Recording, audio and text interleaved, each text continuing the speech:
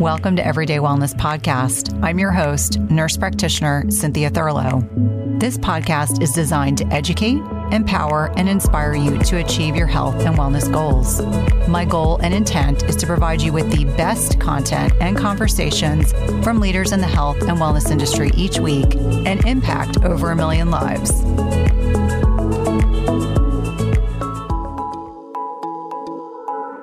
Today, I had the honor of reconnecting with Dr. Rick Johnson. We were connected in 2022 for podcast episode 205. He is a professor of medicine at the University of Colorado and is also a clinician and researcher. He's an international expert on sugar and fructose and has made many discoveries on how sugar and fructose play a role in obesity, diabetes, and Alzheimer's disease. He is an absolutely delightful interview. He is so gracious and humble, and I had the honor of meeting him in real life at Low Carb Denver in February of 2023.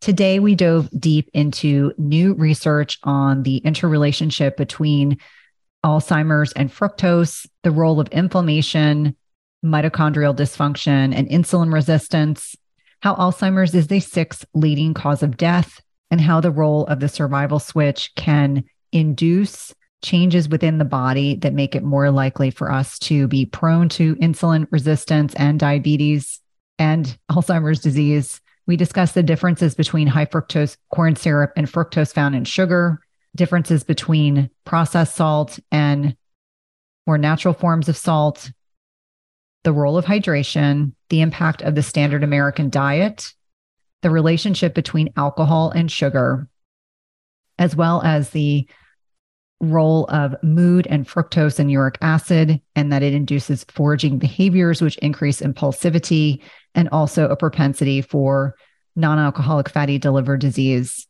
as well as many other health issues. I know you will find this conversation as enlightening and helpful as I did.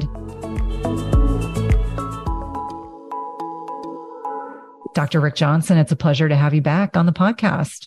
Wonderful to be back on your podcast, Cynthia. Yeah, and I'm so glad that you reached out because you were definitely one of the most downloaded podcasts in 2022.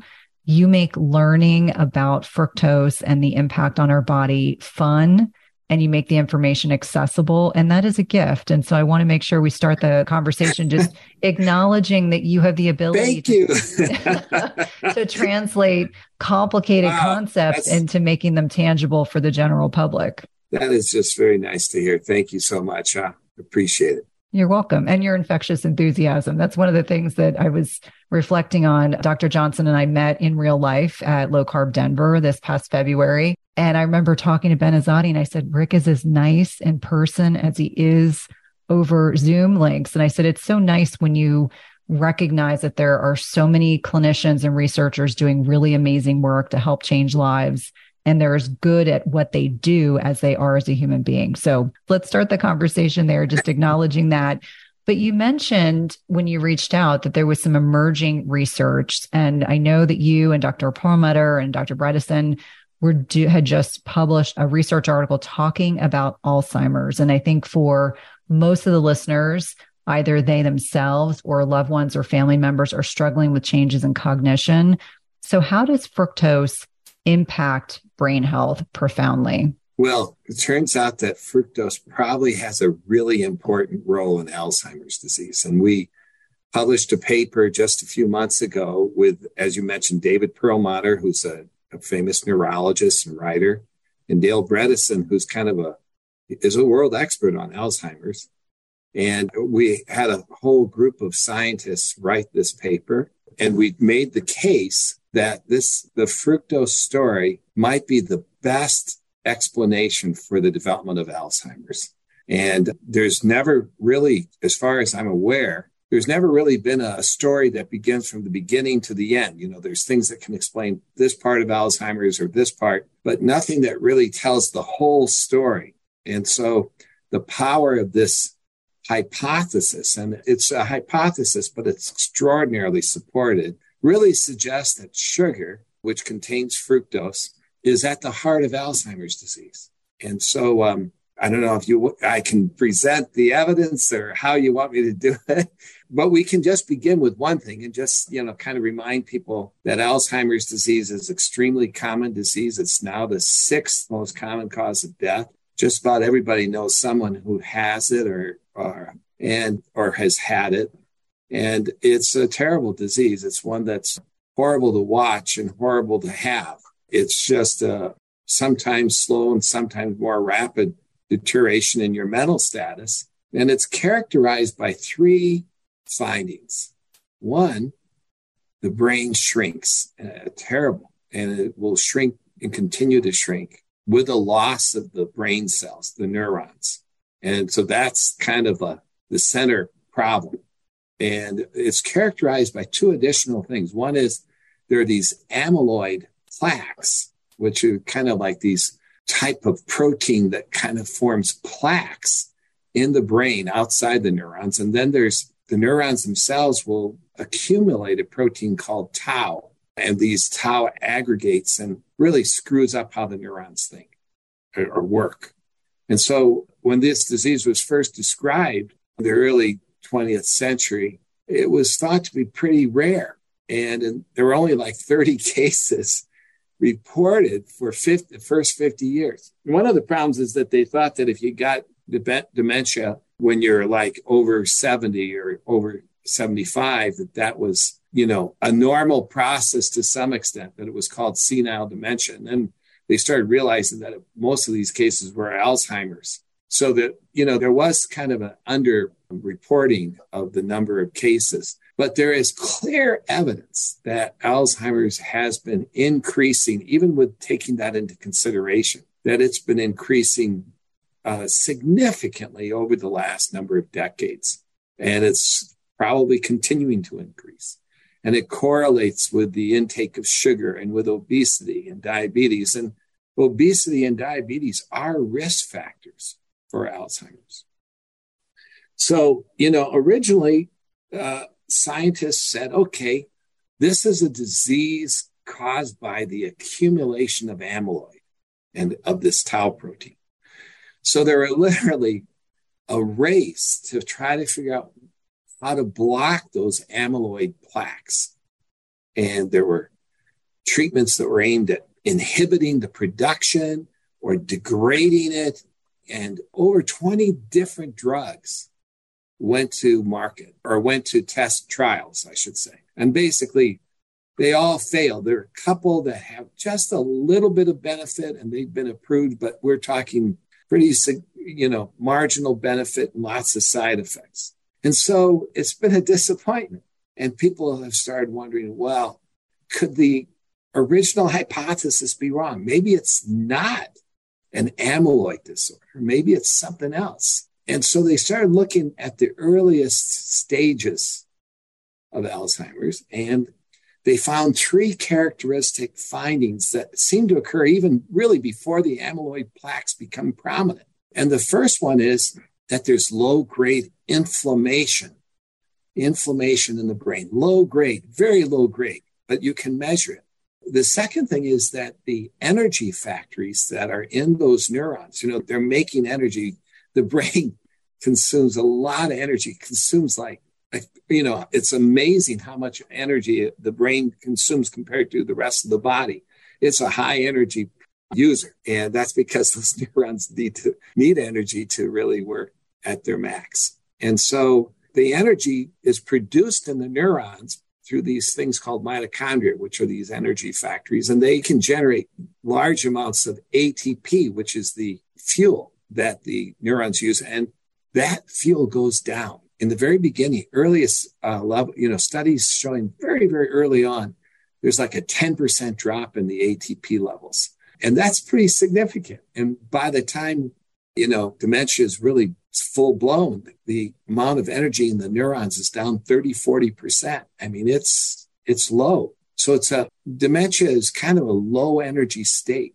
And we see the same thing in obesity. Obesity is a low energy state. The ATP levels are low, even though fat produces energy. So fat is like stored energy, but the active energy, the ATP, tends to be low in people with obesity, with diabetes, with metabolic syndrome. And even as we age, and actually the whole issue of aging is associated with kind of a fall in ATP. And we now know that that's because the mitochondria, these energy factories, are getting sick. And so as the energy factories get sick, there's less ATP, and you kind of go into a low energy mode. So you got inflammation, low ATP. And then the third one is that the brain starts, the brain actually uses glucose as its main fuel. And, glucose is in carbs, obviously. And we have a lot of glucose in our blood, and the brain's constantly taking it up. Now, many areas of the brain do not require insulin. So that, there's no need for insulin. The brain cells have figured out how to take up the glucose independently of insulin. But a certain part of the brain, particularly like the memory centers and the cortex, the main part that does the thinking, a lot of those areas use insulin to take up glucose. And what happens is there's a defect where the glucose is not being taken up very well and not being metabolized even when it gets in. So the glucose, and we call it insulin resistance, and it's the same finding you see with diabetes and obesity, except it's in the brain. It's insulin resistance in the brain.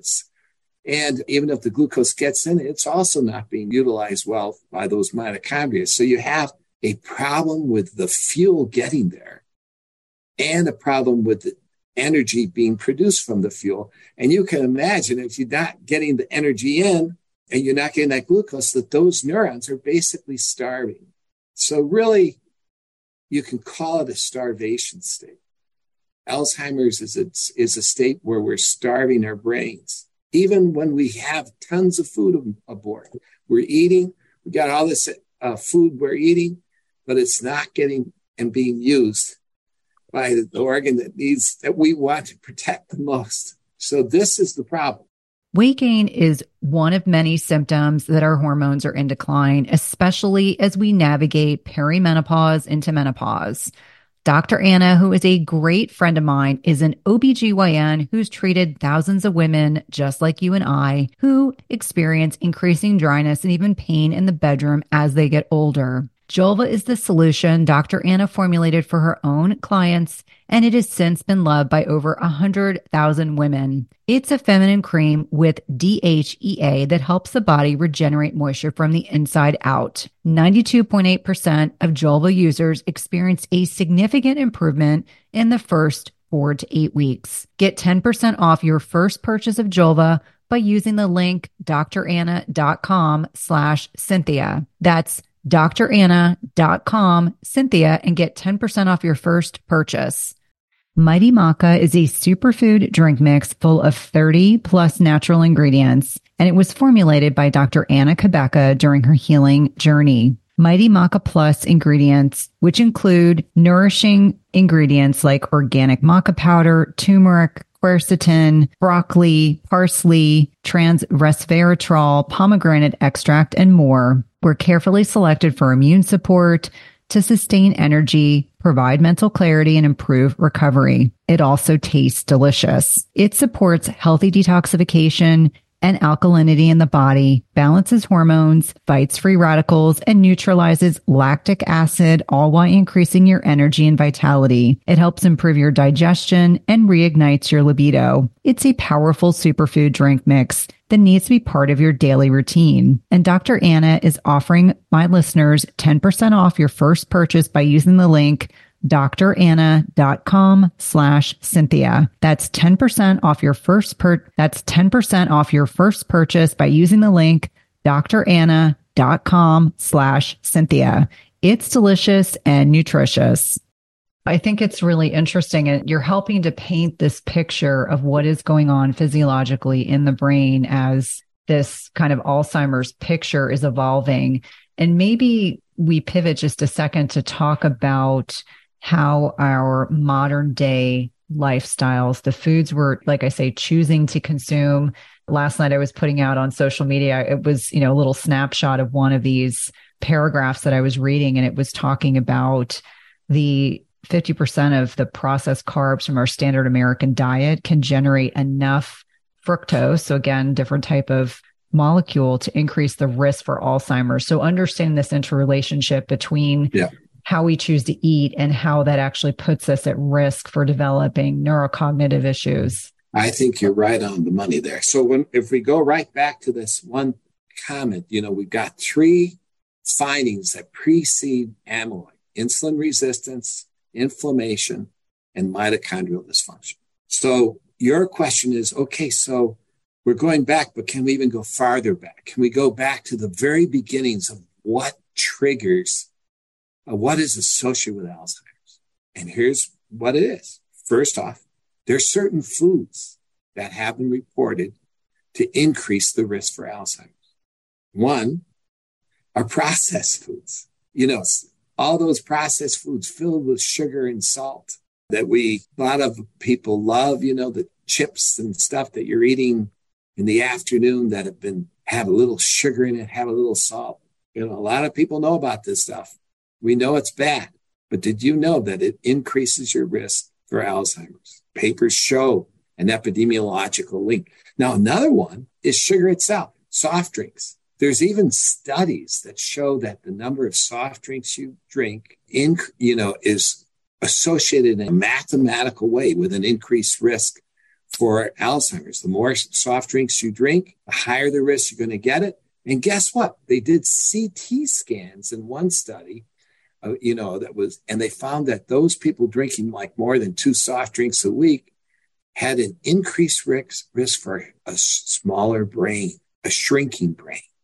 I mean, brain size varies, right? But for a shrinking brain, that's not good. Okay, so soft drinks, sugar, salt been associated with increased risk, salty foods. And as you probably know from our last talk, we found that sugar is produced from salty foods, and sugar meaning fructose. Just reminder to everyone that table sugar is sucrose, but it's actually 2 sugars. It's fructose and glucose bound together. And so table sugar contains fructose and glucose. And fructose is what we think is the bad guy. We think glucose isn't great either. It's because when you eat a lot of glucose, first off, some of it gets converted to fructose. So glucose is another source of fructose. But I agree that chronically stimulating insulin with glucose probably isn't good either. But it turns out that the fructose is probably more important in the brain health. So the foods that are associated with obesity are the ones associated with Alzheimer's. And obesity if you have obesity, you have an increased risk for Alzheimer's. Interestingly, as a person develops Alzheimer's, they often lose weight.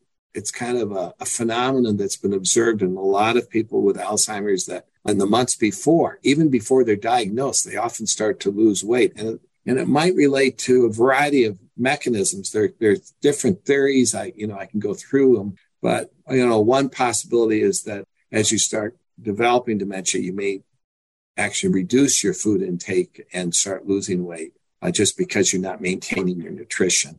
Anyway, bottom line is diabetes is a big risk factor. So, if you've got metabolic syndrome, you've got something chalked up against you, but it doesn't mean you can't turn it around. And your intermittent fasting protocols and, low carb diets, these things are fantastic ways to help turn around this process. Okay. So we've got these foods and conditions associated with the development of dementia, also like trauma, like people who smack their head in football matches and, things like this. You get a concussion from a car accident, that can increase your risk. And so, it's been kind of a mystery, how do all these things link together to cause Alzheimer's? And so the fructose theory came out of this. And basically, here's how it goes. This is the fructose theory. The first thing is that fructose causes insulin resistance. And, it is so documented systemically, like in the body. I mean, I've induced insulin resistance in people with sugar and in animals, and we know the mechanism, and it induces low-grade inflammation. and it reduces ATP in cells. So that biosignature in the brain sounds like a fructose biosignature. The only question in the puzzle is that when you eat sugar, most of the fructose is that we get rid of in our intestine and our liver. And there is a little that spills over that gets to the brain, but it's not a lot. And so the question has been, why, if it's fructose, does the fructose have to get to the brain, or is it kind of an effect from the body? And what we've discovered is that our group, as well as a couple other groups, including a great group of scientists at Yale, but what we found is that the brain can make fructose, and the brain makes fructose when you eat carbs, and the brain makes fructose when you eat sugar, and the brain makes fructose when you eat salt. So the exact foods that are associated with increased risk for Alzheimer's also increase fructose in the brain. And the group at Yale actually did a study in people, and they found that if they infused glucose into the vein of a person, that after about 30 minutes, fructose levels start going up in the brain of humans. Okay, so we now know that these foods that we're eating can raise fructose levels in the brain. We also know that if we give sugar or fructose to a laboratory rat, that it will, after about 6 weeks, it will have 4 weeks. Actually, it's even quicker. It's like 3 weeks. It will have trouble getting through a maze. So actually, all animals have trouble getting through a maze, but we can time it. So you create this maze, and you can time how long it takes to get through the maze to the other side. And let's say it takes 3 minutes and 30 seconds. Well, if you take that same animal and you try it the next day, it will slowly improve. And after a few weeks, it might get through in 2 minutes instead of 3.5 minutes. So you can look at the improvement. But if you give it sugar, it doesn't improve at all. It will stay at 3. It's like every time it goes in there, it's new. Can't remember where to go. And if you look in the brain, guess what you see in a sugar-fed rat or a fructose-fed rat? You see mitochondrial dysfunction. You see a fall in ATP. You see insulin resistance in the brain. You see inflammation in the brain. You see all the precursors.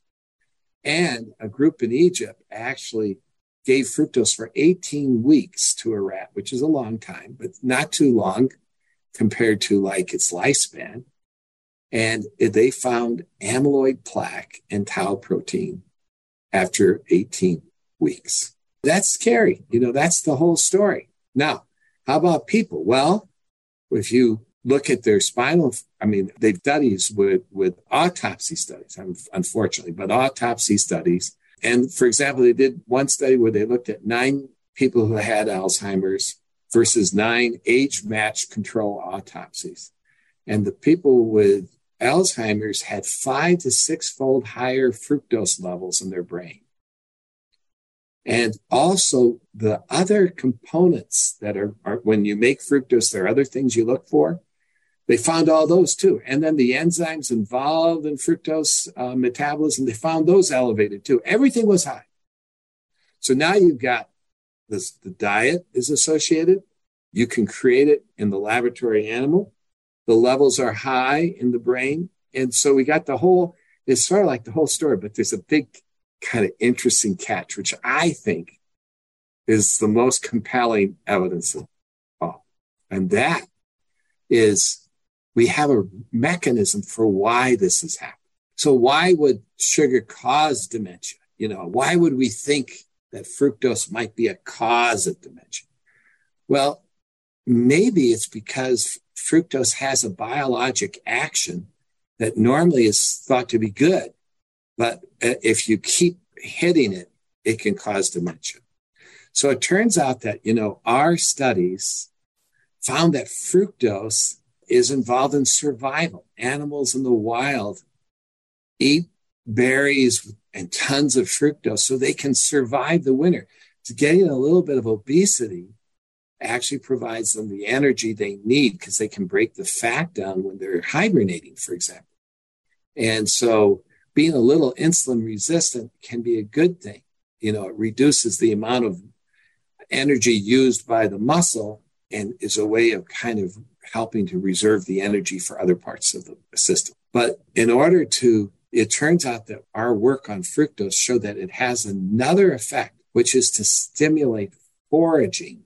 And foraging is a process that an animal uses to help it find food. And it's actually a biologic response. So, to forage, if you want to forage effectively, you want to be a little hungry, and you want to be thirsty, and you want to be hyperactive a little bit because you got to get out there and find things and get back. And you have to be impulsive because you have to be ready to go into areas that maybe not be that safe. You have to be a little bit of a risk taker. You can't focus on anything too long because you got to be looking all the time where the food is. If you find it, you may want to binge eat it because you've got to eat and keep going before the predators come. And you have to be a little brave. You have to be, maybe aggressive if you have to fight over the food. But basically, you have to change your personality if you're going to try to find food effectively. So it turns out that foraging is controlled by certain regions of the brain. And so the brain has areas that stimulate foraging, and they also have areas that kind of block things like control, self-control, that allow you to be more impulsive. For example, if you stimulate foraging in an animal, you know what happens? You try to stimulate one part of the brain called the anterior cingulate, and you try to inhibit another part of the brain called the posterior cingulate. And you try to inhibit the cortex of the brain so that you want to be thinking, but you don't want to be thinking too much. You want to be able to say, okay, well, I'm willing to sneak into that lion's den. There may be a lion there, but I'm going to steal that food behind them. So you have to have that, so you have to turn on some regions of the brain and turn off others. And when we give fructose to a human in that first 15 minutes, we can see all these kinds of effects. We can see a stimulation of the anterior cingulate, and we can see an inhibition of the posterior cingulate, and we can see an inhibition of the self-control areas. And we can see inhibition of the areas involved in memory, and we can see stimulation of the visual cortex so that you can see the food well. It's amazing. Fructose in humans really seems to show this. And likewise, if you give glucose, you get the opposite effects. It's kind of like satisfying. I got my fuel. I don't need to forage. You got the fructose, though. It's saying, hey, where's the food? And the reason is because fructose lowers the ATP in the cell and glucose doesn't. So it makes you feel like you're starving. So it triggers this response. So what's fantastic is I was looking at this pattern and I recognized that pattern is very similar to the pattern of what areas of the brain are typically involved in Alzheimer's. So like the visual cortex is spared in Alzheimer's. The anterior cingulate is spared in Alzheimer's. And the areas that are involved in Alzheimer's are the areas where fructose inhibits the blood flow, where it inhibits the metabolism. So it seems like what happened is, evolutionarily, a long time ago, we developed this sensitivity to fructose to help us survive. And we used the fructose when we ate lots of it. Like when the berries were present, we would eat this stuff and it would help us forage for food and help us. It was meant to help us. But now, instead of eating, small numbers of berries and this and that, and for short periods of time, we are slam dunking. We are eating so much sugar and salt and all these things that produce fructose in the brain that we go into a foraging. We're binge eating, we're foraging, we're impulsive, we're developing ADHD, we're developing these behavioral disorders, and we are starving our brains. And when we starve the brains chronically, guess what happens? You can get dementia. And so I think that I don't want you to go, whoever's listening to me, I don't want you to say, oh my God, I'm never going to eat chocolate again. If you can get away without eating sugar, bless you. You probably will do better. It's very small amounts of sugar, may not, are quite different than from, for example, a soft drink or a chocolate cake. But anyway, I'm not telling you never to eat sugar. I'm not telling you never to eat, bread and all these things. In fact, unless you really want to be on a keto diet, and the keto diet can be great for a lot of people. But nevertheless, what I'm telling you is that the current diets that we're eating is too much. There's too many carbs. We're eating the diet, going to the fast food, eating the processed food is not good. It is a toxin. Sugar, and Rob Lustig says, sugar is a toxin. He's got a very good point, and because we're all eating, those of people on the normal Western diet are eating too much, and it's going to catch up with us. Absolutely. And I know one of the questions that listeners will be wondering is, are we differentiating between fructose versus high fructose corn syrup? That was number one. And when we're talking about salt, are we talking about iodized processed salt, or are we also talking about natural forms of salt like sea salt, Celtic sea salt? Because inevitably, those are going to be the questions I know I'm going to be asked. And since you're the expert, help us understand, are these similar? Are they dissimilar? Is high fructose corn syrup, I would imagine, is way worse than just plain fructose. Oh, yeah. Yeah, absolutely. So let's go through that. So not all fructose is the same. Not all salt's the same. But in general, let's just talk about it. So fructose, when it's metabolized, drops the ATP level in the cell. So fructose is fructose when it gets to wherever it goes. However, fructose in natural fruits is not really the same as fructose in a soft drink. The fructose is the same, but it's the accompaniments. When you eat natural fruits, you've got fiber and vitamin C and flavonols and all these things. We can actually show in animal studies that flavonols can block some of fructose effects, blocks the ATP depletion to some extent, especially like luteolin, osthol, epicatechin in fruits can block some of it. We've actually done clinical studies. Potassium, if you raise potassium a little bit, that counters some of the effects of fructose. It's amazing. We did it in an animal. Lowering uric acid or substances that lower uric acid can help reduce the fructose effects. Vitamin C is really quite effective, but we don't want to eat huge amounts of vitamin C because you can get kidney stones. But still, vitamin C is an antagonist. It blocks some of the effects of fructose. So depending on how if you're eating a natural fruit, we've done studies. Natural fruits are safe, okay? Natural fruits, if you just eat one fruit, for example, no problem. I don't think you're going to have any problem. Now, if you eat 10 fruits, like a orangutan trying to gain weight for the dry season, they'll eat like 100 fruit at one setting. You're going to activate it, okay? If you eat enough fructose, it will overcome even the good stuff. Juice, I don't like fruit juice because, it's concentrated. But like if you eat fructose, for example, in the middle of a meal where you got all these other things like fibers and stuff that are slowing the absorption, it's going to have a less effect than if you eat fructose as a snack when there's no other food around.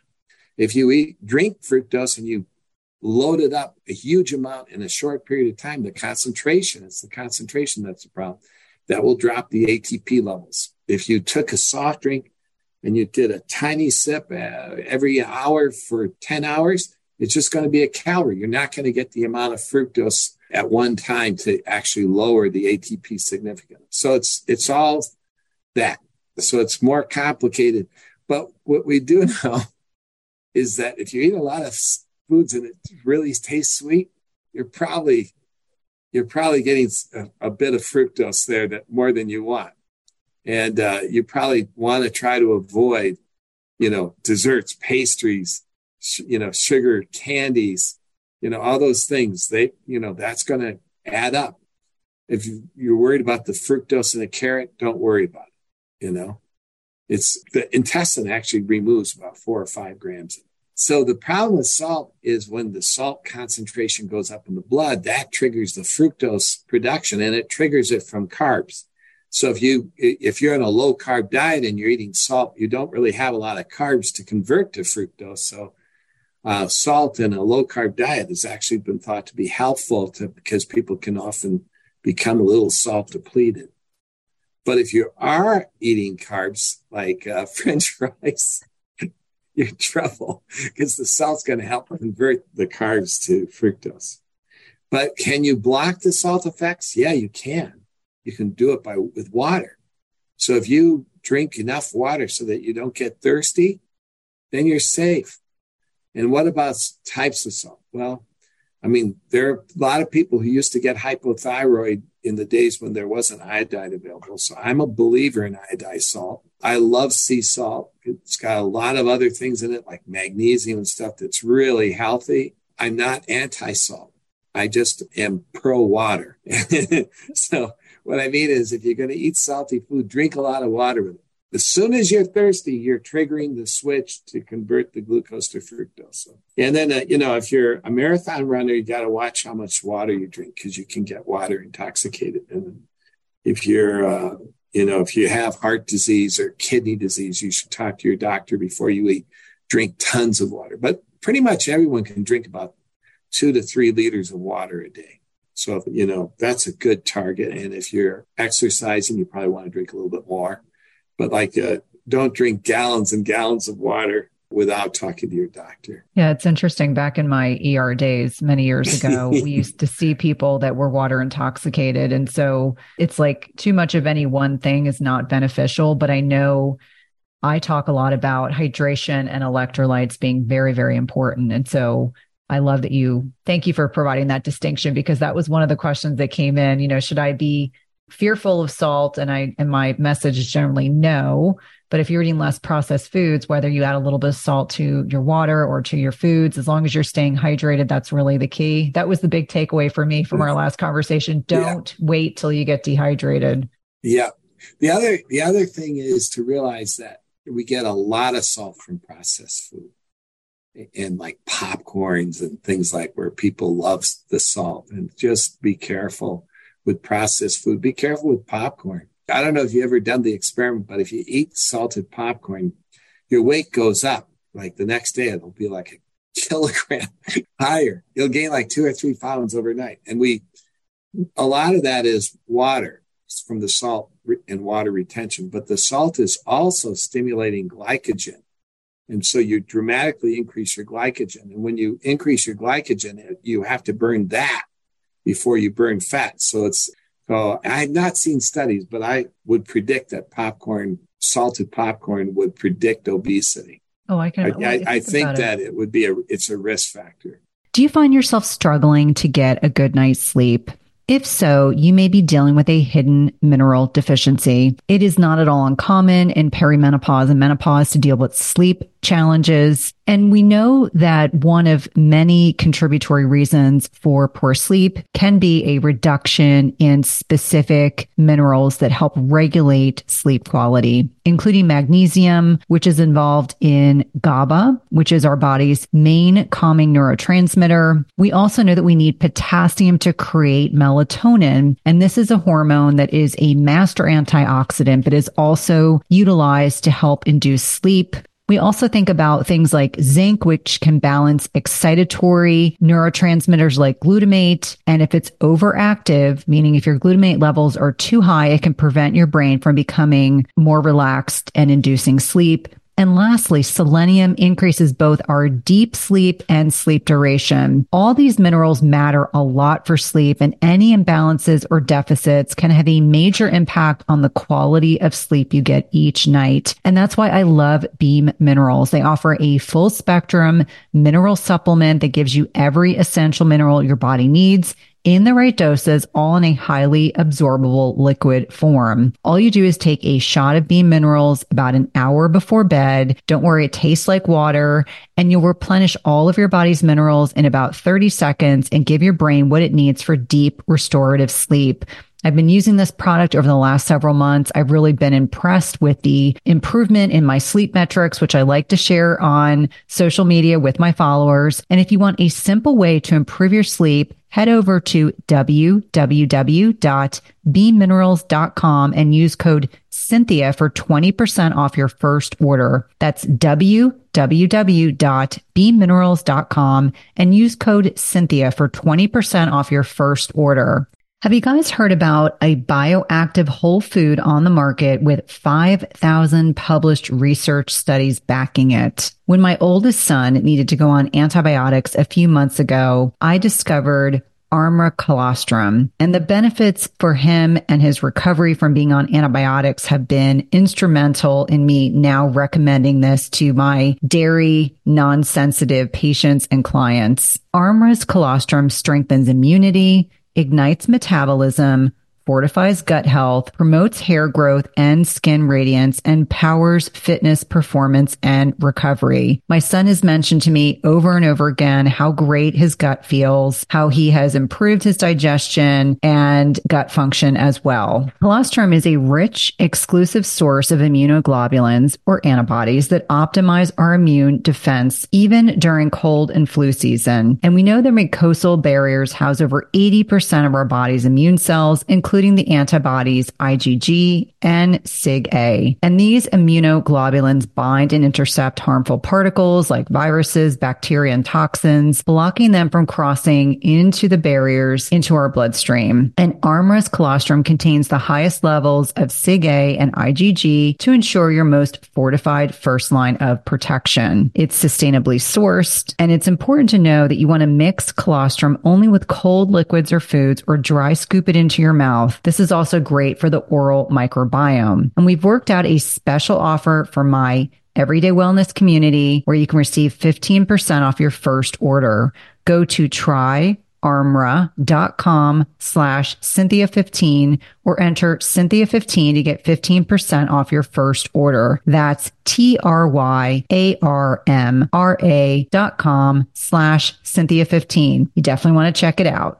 Well, and it's interesting because when you go to the movies, which I probably don't do as much of now that my kids are teenagers and they don't want to go to the movies with us. So if I'm just going with my husband, we always pass on the popcorn. And I remind my kids, I'm like, that's actually not butter that they're putting on your popcorn that you're consuming. And since they're teenagers and they're very metabolically healthy, if they eat that every once in a while, but the understanding that, it's my understanding that about 30 grams of carbohydrate is what our body can process in a meal if we're metabolically healthy. And if you're sitting down and eating a bucket of popcorn, how many grams of carbohydrate you've ingested? And then on top of that, how dehydrated you later become. Oh, yeah. No, it's really bad. Now, but you bring up a really good point about young people being metabolically healthy. We're born really with very good metabolic health, and it takes and the actual the average kid will have fairly good metabolic health, but you can poison it with sugar and salt.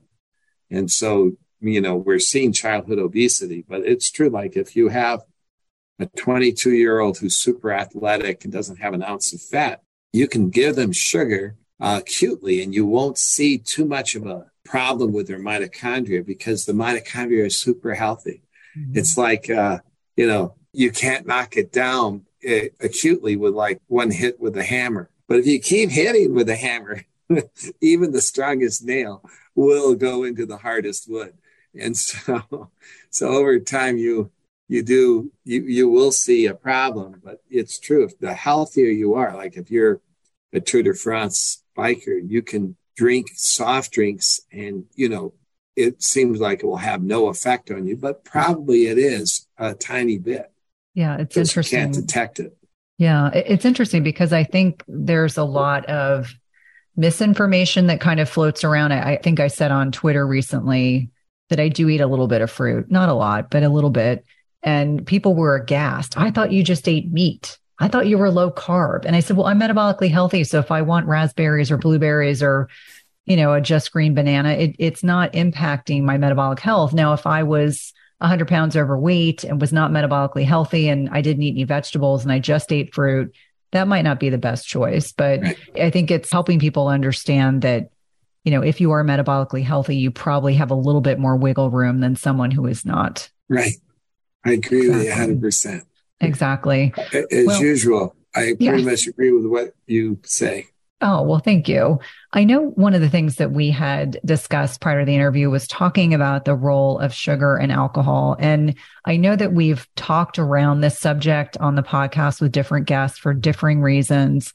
But you in particular had said that there's a lot of emerging research about this interrelationship that I thought would be particularly relevant to listeners in terms of practical takeaways for them for their lifestyle. Yeah. Well, the first thing is probably all remember the famous stuff that Rob Lustig would push forth and point out how sugar is alcohol without the buzz, is his famous phrase. And he pointed out how sugar is a major cause of fatty liver and of metabolic problems. And alcohol also causes fatty liver. And sugar is associated, that fatty liver can progress to end-stage liver disease. And alcohol can cause end-stage liver disease, cirrhosis, And so the two are in parallel. They go in parallel. And it's also true for the liking of alcohol and the liking of sugar. So it's been known for a long time that if you like alcohol, you probably like sugar. And likewise, if you like sugar, you very much like alcohol. And it's not just the individual, it's the family. So if you have a father that likes alcohol, you probably like alcohol too, and you probably like sugar. And there's another well-known finding, which is that if you are an alcoholic and you get admitted to the hospital and they take away your alcohol, you almost always will start drinking soft drinks, even in the hospital. And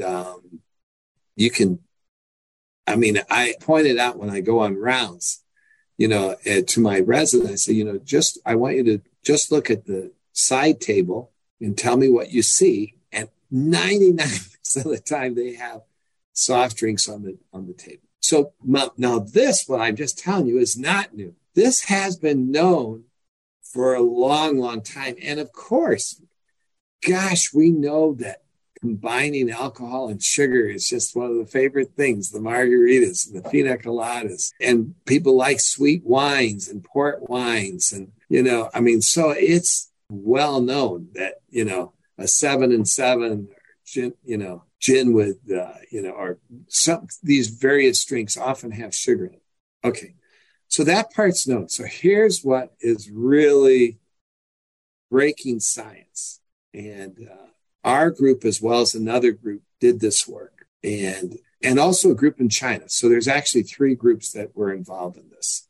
But what the finding was that when you drink alcohol, the alcohol stimulates that enzyme that makes fructose, and it works kind of like salt.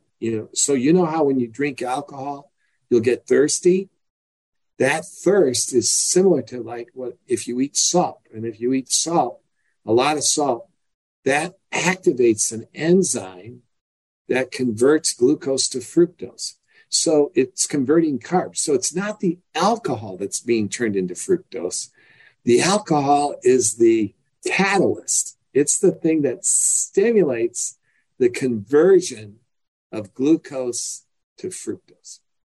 And so it's like, for example, if you go into a bar and you start eating chips or pretzels or something with your beer, it's not the alcohol in the beer that's causing the conversion. It's causing the conversion, but it's the carbs that are being converted from the pretzel into fructose. Maybe I said that wrong. But anyway, the bottom line is when you drink alcohol, you generate fructose. And this group from, I believe they're from Kentucky, published a really nice paper that included biopsies of human livers from people, liver biopsy from people admitted with alcohol problems. And they showed that this enzyme that converts glucose to fructose was high in the liver, as were fructose levels. Now, fructose in the liver is known to cause fatty liver, and alcohol causes fatty liver. And like if you give alcohol plus sugar to an animal, it gets really bad fatty liver quickly. But now we have another possibility that the alcohol could stimulate the fructose, and that the fatty liver we see with alcohol may actually be due to the fructose. So this is where we come in. So what we did was we gave alcohol to animals that cannot metabolize fructose. So they can make fructose, but they can't turn it into fat. And so when we gave the alcohol, the animals were protected from fatty liver. And so we now know that the liver disease from alcohol is due to fructose. It isn't like the two are the same. I mean, in terms of how they work, one actually drives fructose up and is causing fatty liver from making fructose. And then the fructose is metabolized. That means that fatty liver, cirrhosis, is a fructose disease. From alcohol-induced liver disease is a fructose-dependent disease. Now, admittedly, our paper on this is not published yet, but the data is very, very strong. And so, I feel confident in the data. The other big surprise is that we found that when we blocked metabolism of fructose, animals reduced their liking of sugar. They still like sugar, but they just don't it's like it blocks the addiction. And we found that the same was true for alcohol. So if we block fructose metabolism, we can block alcoholism in the animal, okay? And so we have a grant from the National Institute of Health to try to make a drug to block fructose metabolism as a way to treat alcoholism. Because classic treatments for alcoholism is like to block transmitters in the brain. And, it's dangerous when you do that, because some transmitter, their transmitters up there, the neurotransmitters, they're all doing things that are both good and bad. So you don't really want to block, a lot of the neurotransmission and these different mediators completely. You want to have them function. So it's better to go to the root of it. So we can block fructose metabolism, then we're hoping that we're going to actually come up with safer drugs, better drugs. So that's what we're trying to do. We still have a ways to go. But if you're a mouse, I can block alcoholism. I haven't gotten to the point where I can do it in a person yet. But, I'm hopeful. I'm hopeful that this will be a new way to help treat alcoholism. Yeah. And it's interesting because as you were talking, that was my thought process. Is I'm sure that the pharmaceutical industry would love to be able to help formulate drugs that can treat this, because as we were talking about before we started recording, I think that especially in lieu of the past 3 years in particular, I think most people were probably drinking more alcohol than they had been previously. And I would imagine that it has probably heightened individuals' awareness of how much they drink and whether or not they struggle with their relationship with alcohol. Yeah. And, what's interesting is, you can kind of dial it in. So if you can block the alcoholism fairly significantly, or like partially, at least. It looks like, you can get a setting where the animals will still drink alcohol, but like 50% less. Yeah. So that also raises the possibility that this could be a mechanism to cause dementia, because we just talked about how fructose can cause dementia, and alcohol is also associated with, a loss of brain matter and the increased risk for dementia. And so, there's a lot of everything's metabolic. No, it is. And it's interesting. I have a family member that has a long-standing history of alcoholism, and we have watched this family member's cognitive status really decrease substantially, especially over the last several years, because in light of the pandemic, not being able to get out and be around other people, just more drinking that further exacerbated this. And it makes a great deal of sense that if it's fructose that's driving a lot of these mechanistic principles, that it would impact their cognition quite substantially. Right. Yeah, no, it's for a long time, there was an argument that 1 or 2 drinks a day were safe. But what's happening is, as we get more information, it is a little bit concerning that there may be risks even with drinking 2 drinks a day, possibly even 1 drink a day. So I drink occasionally and I like a glass of wine here and there, but I'm trying to drink a little bit less the more I study this. I bet. Because I realize that maybe it's not quite as safe as I thought. I always thought that 1 drink a day was fine, maybe 2 drinks a day, but I'm now down to the area of, trying to limit it to maybe 1 drink a day or not drink many days. Why do we need to drink? We don't really need to drink. And if it's not super healthy, maybe we should, really try to cut it back. Right. It's interesting. And I think in many ways, after interviewing so many experts, I think in particular alcoholism or people that have a propensity for drinking quite a bit of alcohol, it's to, work through uncomfortable feelings. And this is where I think there's this complex interplay of behavioral science and the work that you're doing and helping people understand the behaviors that they make. Now, one other thing I would love to touch on before we close up our conversation today is to talk about the interrelationship between mood and fructose. And so this is something I find really interesting as a parent of children who are now teenagers. The children that I saw that, had the most impulsive behavior, the ones that were probably on medications for ADD, ADHD, what they were eating has a direct impact on behavior. And so there's a lot of evolving research, in particular about ADHD and bipolar disorder being linked to sugar intake, fructose, and also metabolic disease. Yeah. So it's absolutely true. There's certain behavioral disorders are really linked with sugar intake and with fructose intake and with high uric acid. And uric acid is produced by fructose. And one is bipolar disease. Oh boy, it's really linked. And same thing with ADHD. It's very highly linked in this recent umbrella analysis that was published. I think it was in the Lancet. The BMJ rather, that found a link with ADHD again.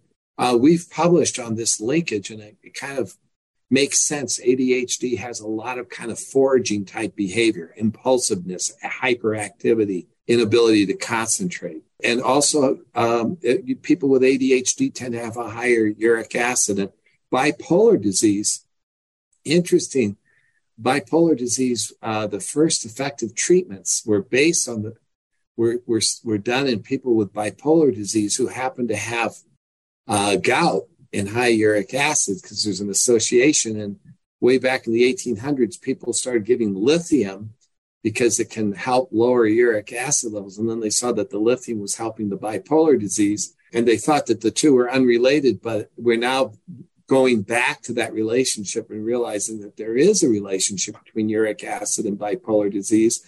And there have been a number of randomized trials where the uric acid lowering drugs like allopurinol have been shown to improve bipolar disease. So, and fructose levels are high in the brains of bipolar patients and, been published. And so I think there probably really is a true risk factor association between sugar and ADHD and bipolar disease. You can induce behaviors in animals that are similar. And there's a mechanism, when you drop the quick rapid burning of ATP is associated with a hyperactive response. And then, there's kind of a crash when the ATP levels fall. And no one's really done really good studies to link these biologic effects of fructose with ADHD where they can look at this. And I've written about this in my book, Nature Wants Us to Be Fat. And we've published on this as well. So I think that, it's definitely a risk factor. Is it the only thing? Probably not. There are probably other things driving it.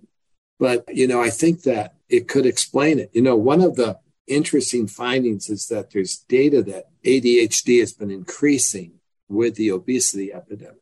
And one of the aspects of that is that, that's really linked with intake of sugars and high fructose corn syrup and juices in children. And so what I recommend if you're a parent and you have kids that get hyperactive when they eat sugar. I would really recognize that sugar isn't just causing like hyperactivity during the time they're eating sugar, but if you chronically are feeding them sugar and juices, that it may lead to, more chronic changes. They can suppress that mitochondrial energy production chronically, and then they're kind of like not going to do so well. They're going to start developing more type ADHD symptoms that can become persistent. And so I really, omega-3 foods, walnuts, vitamin C. I recommend omega-3 foods. I recommend cutting back on high glycemic carbs, cut back on those French fries and the hamburger buns, and, try to cut back on sugar in every way you can, high fructose corn syrup. If you have a kid who you're worried about developing ADHD or bipolar disease, and try to get that, this group probably needs the greatest attention because, obesity is bad, but it's a lot of people who are obese still do pretty well in life. It doesn't have to be an end-all thing. But if you have really severe bipolar disease or ADHD, it's really a handicap. It's really a serious handicap. And we need to be thinking of brain health. We need to do more thinking about how to keep the brain healthy. And eating healthy foods is probably the best thing you can do. Natural fruits, okay, not fruit juice. Cut out the soft drinks. Just get rid of them. And really cut back on processed foods, Kettle corn, bad, okay, because you got sugar and salt and carbs. Yeah. Caramel corn, I used to love caramel corn when I was a kid, but I would say, with the salted peanuts in it, well, that's probably not the best combination. Well, it's interesting. Every time I walk through Chicago O'Hare's airport, they always have these, big stores where they're selling like huge bins of multi-flavored popcorn varieties. Yeah. And I told my husband, because of course my teenagers were like, oh, buy us some popcorn is what they said.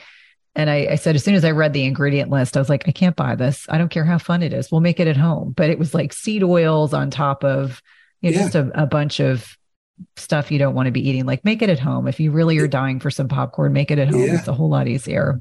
Yeah, they do that. And also like cones, they have these little cones of nuts, which nuts are probably healthy, but then they coat them with cinnamon and sugar and salt, and they taste really good. And you keep eating them, and they're really bad for you. So, I know. I'm a vulnerable person when it comes to those kinds of things, because as a kid, it was something I always wanted. And, what keeps me healthy is wisdom and being strong. But it's, it doesn't hurt if you do the science and you see what it can do. It does kind of good reinforcement. You don't want to be the lab rat, No, for sure not. I always enjoy these conversations. I know it'll be invaluable for listeners. We'll have to have you come back again and we can talk about the interrelationship of fructose and cancer risk. Please let my listeners know how to connect with you, how to purchase your books, how to support your research, etc. Well, thank you very much. So, as you mentioned, I'm a researcher. I'm at the University of Colorado. I publish a lot. So Richard J. Johnson, you can find me on published literature and reach me that way by email and so forth. But I have a book, Nature Wants Us to Be Fat. I have a website, drrichardjohnson.com. I have an Instagram, Dr. Richard J. Johnson. And my book is available pretty much, through all sources, Amazon, Books A Million, Barnes and Noble. And I really appreciate the opportunity to talk to you, Cynthia. It's always fantastic to work with you, talk to you. Thank you. Likewise.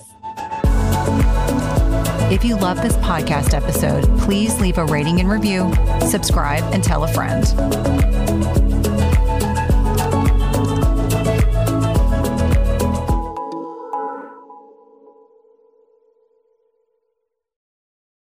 Just as you carefully choose the cut of meat or freshness of produce that you cook at home, you should carefully choose chemical-free cookware that provides a healthy and safe cooking experience. The materials in 360 cookware are safe, sustainable, and of the highest quality. Their cookware is 100% free from any toxic chemicals as the company produces quality stainless steel cookware and bakeware without added chemicals, and all are manufactured in the United States.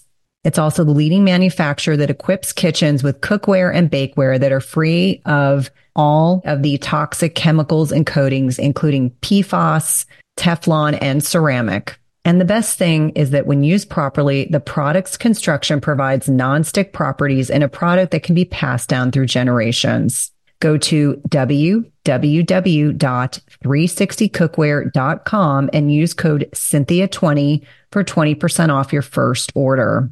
Again, that's 360cookware.com and use code Cynthia20 for 20% off your first order. We've been using their products over the last several months and have really been pleased with not only the durability, but ease of cleanliness.